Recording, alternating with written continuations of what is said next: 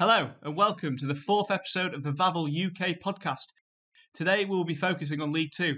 Football is back. Forget the Premier League, we don't care about that. The League Two playoffs begin today. And James, we are really excited about this show, aren't we? Very excited, Cal. In the podcast today, we'll be building up to Exeter versus Colchester with Stuart James, Exeter fan and digital sports editor for Zevon Live, and Colchester fan Harry Squires.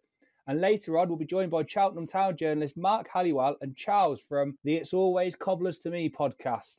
All that and more later on in the show. Lyle Taylor pulling wide again. Is this the chance? It is the chance. The reach of the cross. The header. It's in. It's Connor Jennings. Thank you for tuning in to our latest podcast. If you've missed our previous episodes, don't worry, you can catch up on Spotify, Acast or iTunes. Just type in Vavel EFL podcast. So today, it is the moment that all EFL fans have been waiting for. It's the start of the League Two playoffs. Thank you so much to both Harry and Stuart for joining us. Harry, you're a Colchester fan. Stuart, Exeter. First off, Stuart, how do you expect this one to go tomorrow? Oh, I think your guess is as good as mine, really. It's been 12 weeks of inactivity, really.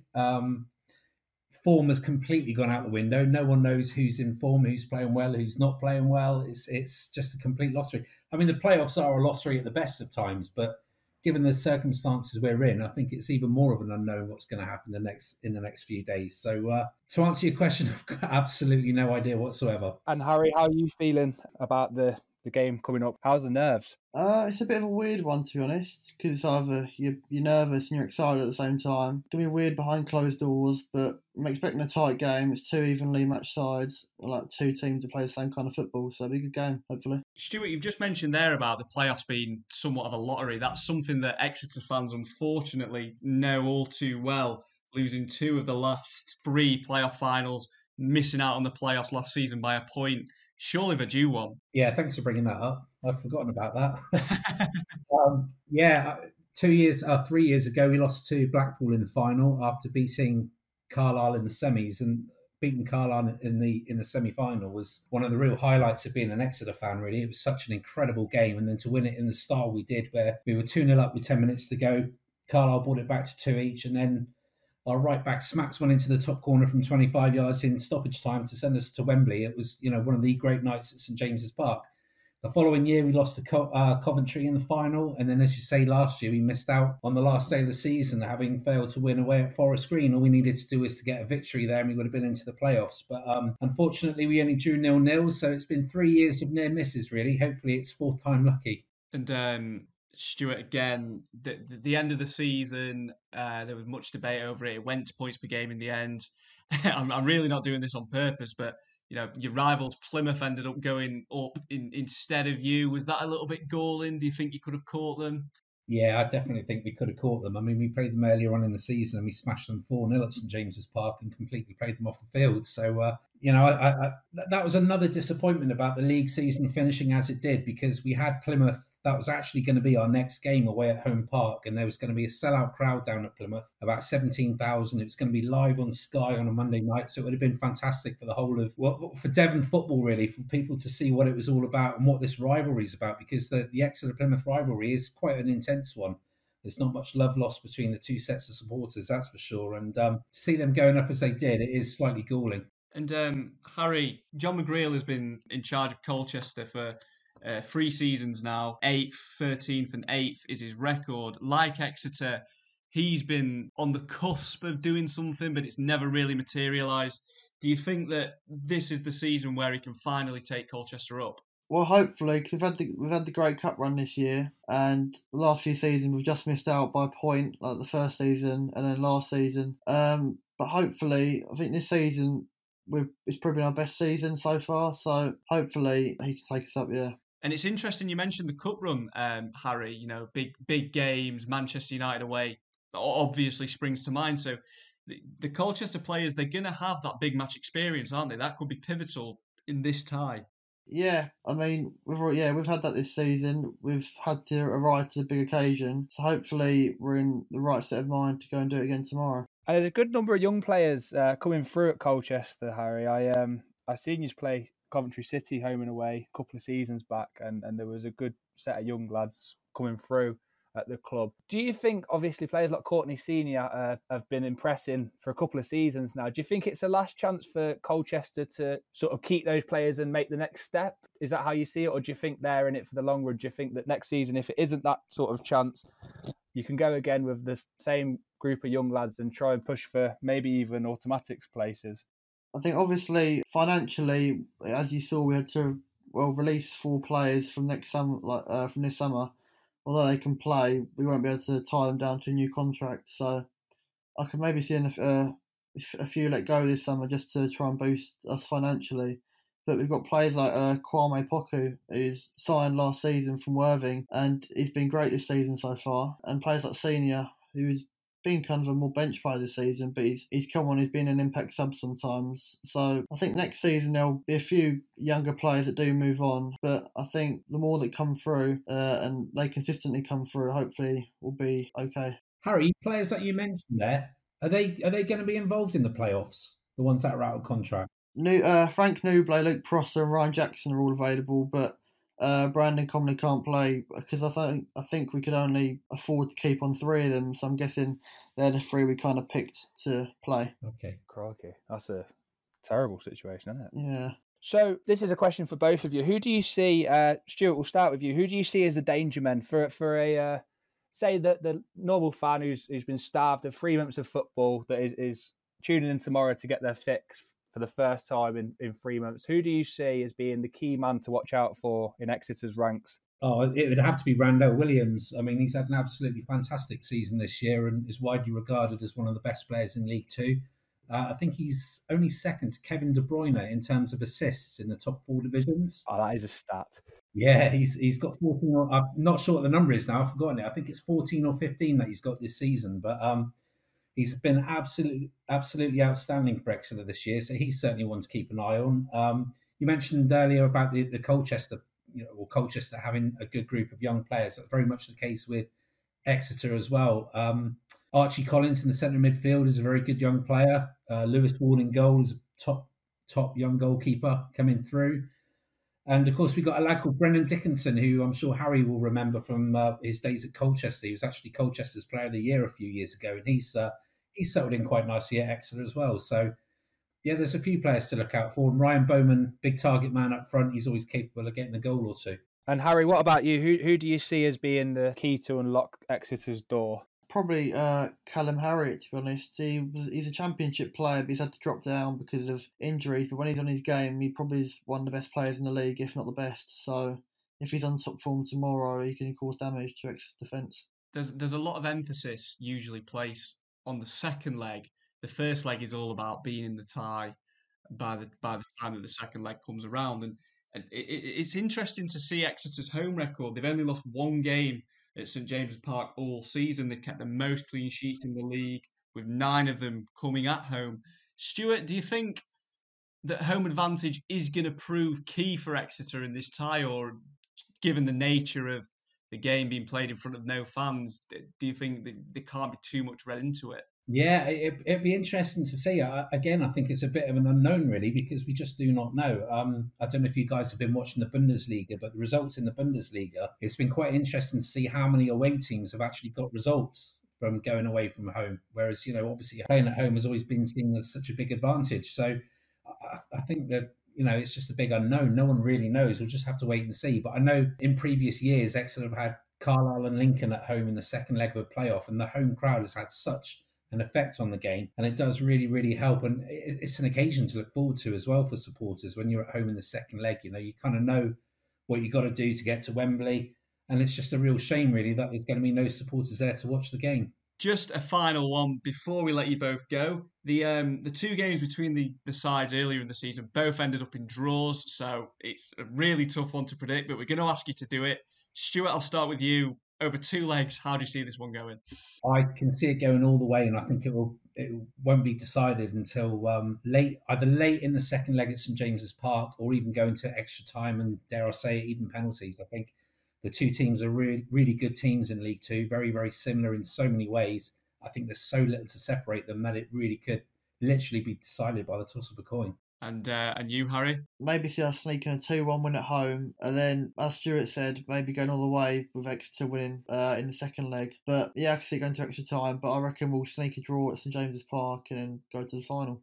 Oof, it's going to be so nervy for all those fans sat at home. Well, Stuart and Harry, thank you so much for joining us. It's been a pleasure to speak to you both, and I wish you both, if that's even possible, the best of luck in the playoffs. Thank you. No problem. Thanks, guys. Next up, we will be talking about Cheltenham versus Northampton. Thank you so much to both Charles and Mark for joining us. First off, Mark, how do you expect this one to go? Well, it's going to be a very, very tight game. I mean, I think with all 4 semi-finalists, there's a cigarette paper between them. I think it's going to be 4 very evenly contested semi-final games.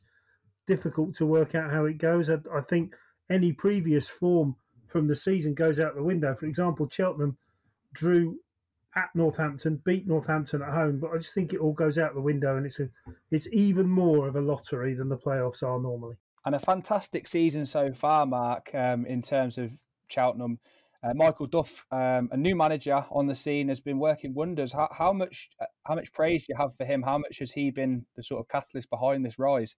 Absolutely unbelievable, really. I mean, you ask any Cheltenham fan before the start of the season, and they, where do you want to finish? Where do you think Cheltenham will finish this season? And I think they'd have said all around halfway, because 16th last year, and any sort of improvement would have been okay. And it's just been beyond any Cheltenham fans' wildest expectations what Michael's done. Absolutely outstanding season, and he's done just a fantastic job since he took over. The club was on its knees when he took over, really struggling, looking like they were going to go back to the National League again. But he's turned it around, and it's been incredible. What exactly has he changed? What is it that's changed in such a short space of time? I mean, you were talking about the club being on its knees. It did look like they were only going one way, and he's turned it all around so impressively. Yeah, I mean, there was a game. Well, for a start, he came in and he didn't win any of his first 9 games.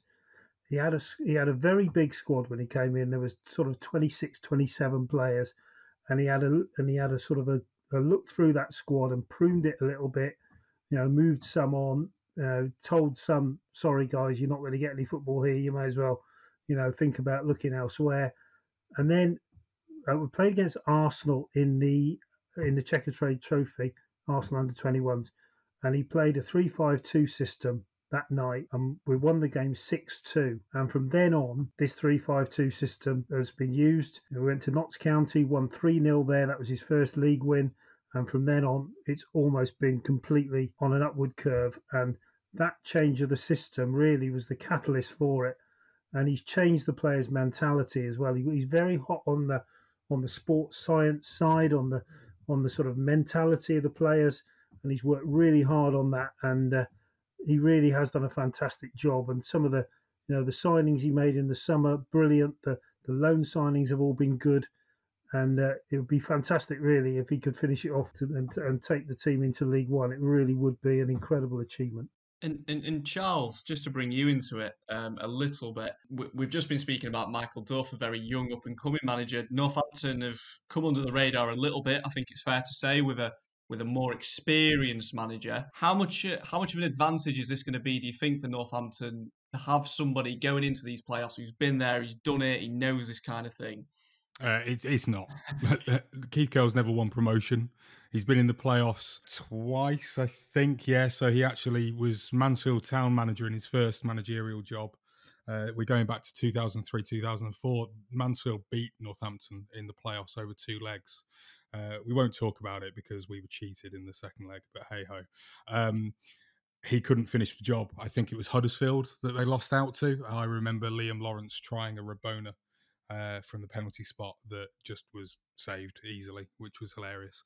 But anyway, he's also been in the playoffs with Carlisle more recently. And yeah, there's no experience there for him, really. The only experience he's got is that he's lost both times.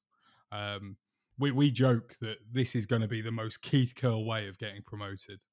To sneak into the playoffs, because that's what we've done essentially. We've been in free fall. Our form, so to speak, last 5 games, 1-2, lost 3, and it was one of those games was actually away at Cheltenham. So we're not by any means the form side, but that's the way it is, I suppose. Do you think that that could possibly play into your advantage, though? Because as you say, we were talking off air and you were saying, well, that essentially there is no form because teams haven't played in 3 months. Northampton, as you say, they were on the slide. They've now got a playoff place where it might have been likely that they were going to slip out. It's sort of like a second chance, really, isn't it? Yeah, I'd agree with that. I mean, this is like a mini tournament. It's June. Okay, the weather's appalling. But, I mean, it's World Cup time, isn't it? And that's what we're getting here with the playoffs, is a mini tournament. No side has actually played competitively for 3 months, which is exactly the same as what you'd get in the build-up to a World Cup. You'd have a couple of friendly fixtures, but that'd be it. You know, the reset button has been hit, and all our squad are back fit now. The couple of injuries that we had, they're all sorted. So some of the players like Alan McCormack, for instance, who is part of the backbone of our side, he's not been available, I don't think, in 2020. He will be a massive boost to the whole squad and to the fan base. And Mark, just a quick one, as Charles was saying just there, it seems that they've been not lucky as such, Charles. I won't say it's luck, but you described it as sneaking into the playoffs. On the other hand, Mark, Cheltenham were on the best form in the league. Do you think that had the season have played on, they may have chased the top 3? Do you think it was automatic promotion on the cards? How did you see it playing out? Definitely think we had a chance. I mean, we still had to go to Swindon. We still had Exeter to play at home. And, you know, locally, we still had a bun fight up the road at Forest Green to play. So there were still some tricky-ish games in there. But some of the other games we had, like we started to go to Macclesfield and Stevenage, we had to travel to both of those. We had Cambridge at home, we had Newport at home. There was a hope that we could have got somewhere near the top 3. I'm not sure, to be honest. I mean, Plymouth were in decent form going into the end of the season, and I think Swindon and Crewe would have had enough to have stayed in there. So I think it would have been a bit of an ask to get into that top 3, but I think it was possible. And there are a lot of fans who were thinking it could happen. But as I said, I don't think form will have any part of it. As Charles said there, it is a total restart. It's a reset. We've got some players coming back to fitness. Luke Varney was out injured at the end of the sort of proper season, and he's fit again. And Ben Tozer, who has been outstanding as our captain, former Northampton player, of course, played against us in the playoffs the last time we played Northampton in the playoffs, 2012-13, in the semi-final, when we lost 1-0 both legs. He played in that for Northampton. He's been absolutely outstanding at the heart of our defence this year, and he got a really bad injury at Colchester in the penultimate game before lockdown and was actually ruled out for the whole season. But now he's back and he'll be fit and he'll be playing tomorrow night. You touched on a couple of players there that will be key for you. Is there any other players that you'd recommend we look out for in terms of Cheltenham? Not just ones coming back from injury, but ones that have been shining through the season. Yeah, I mean, I talk about that whole back 5. I mean, it's the best defence in the Football League. 27 goals conceded in 36 games. You look at that back 5. You've got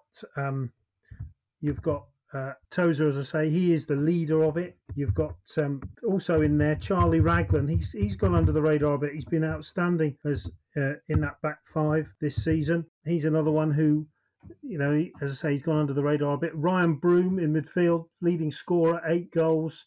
Been attracting a bit of interest in the last couple of seasons from clubs higher up. He's another one. Jake Doyle-Hayes on loan from Aston Villa. Tough little midfield player. And the signing of Alfie May in January made a big difference as well, coming in from Doncaster, 6 goals in 12 games. So there's what Cheltenham are. They are a team. There's no one real outstanding player who you'd say, stop him, you stop Cheltenham.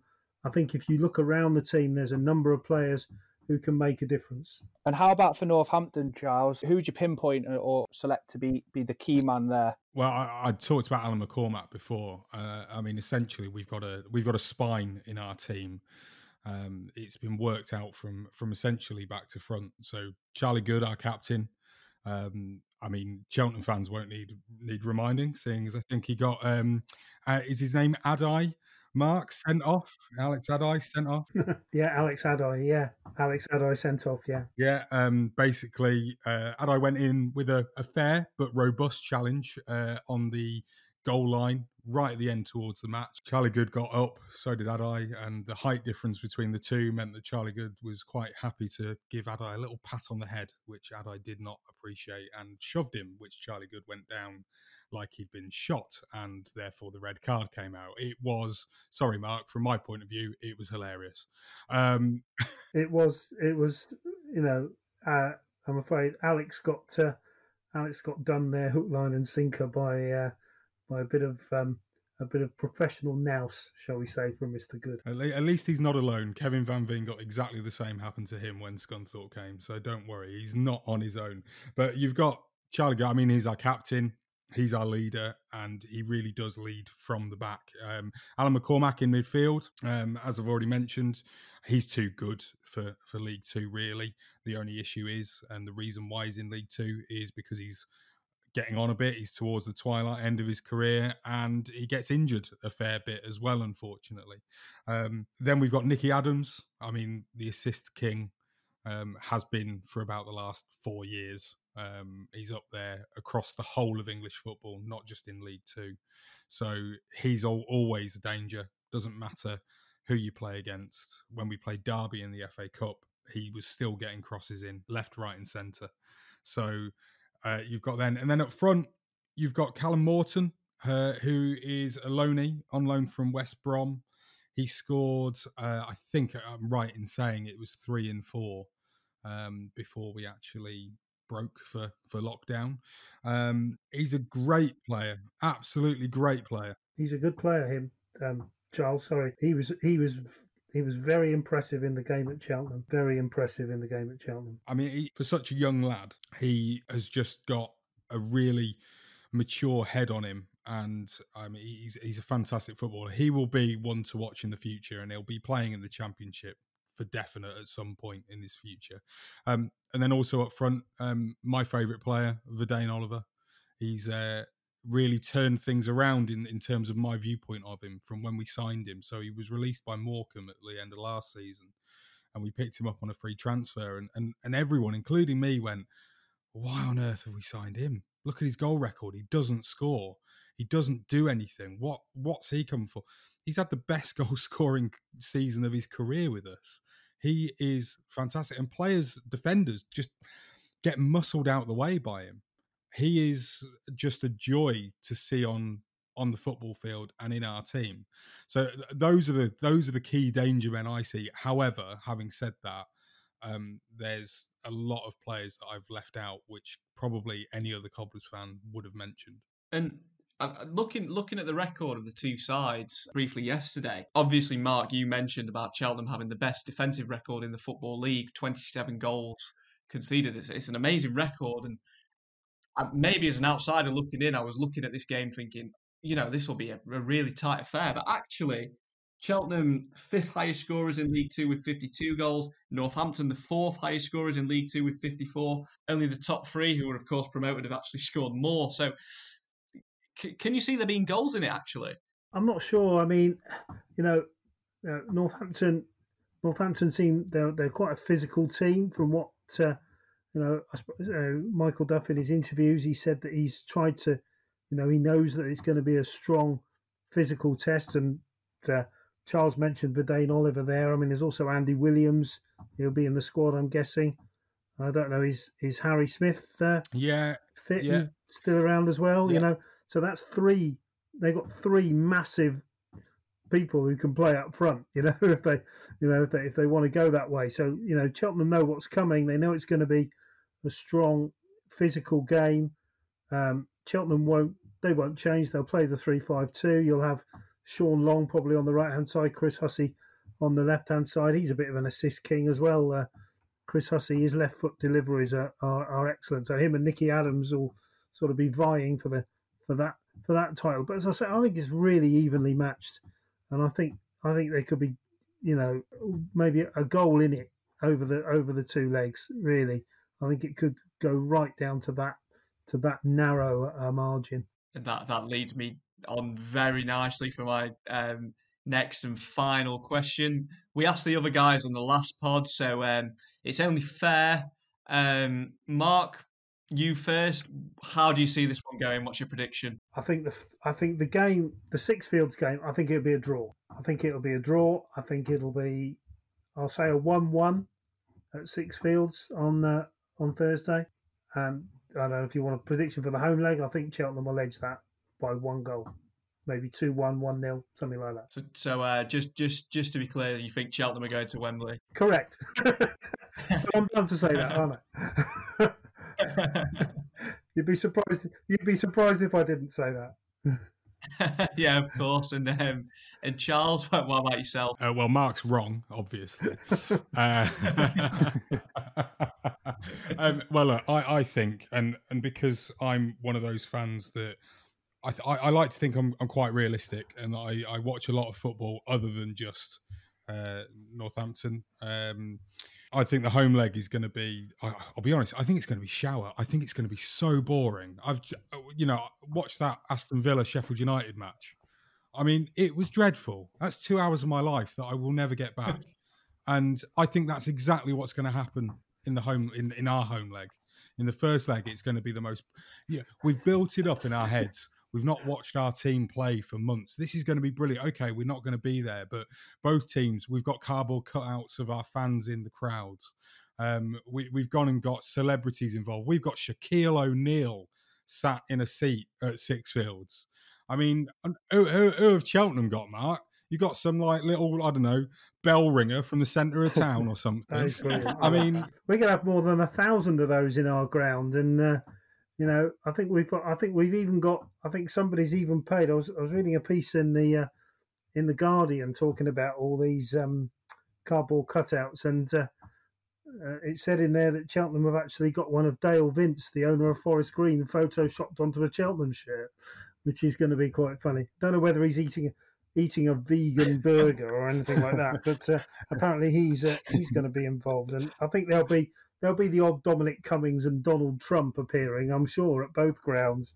But no, brilliant. Cheltenham have raised 30 grand, from doing that, which is pretty incredible. And some of that's going to a charity called the Holly Gazzard Trust, which looks after domestic violence. 10% of it is going to them. So a brilliant effort by Cheltenham and their fans. And it's good because it's a way that I think Northampton and Cheltenham, they both raise money from it, so it's a really, really good idea, and it will be interesting to see who pops up in the crowds at the various games.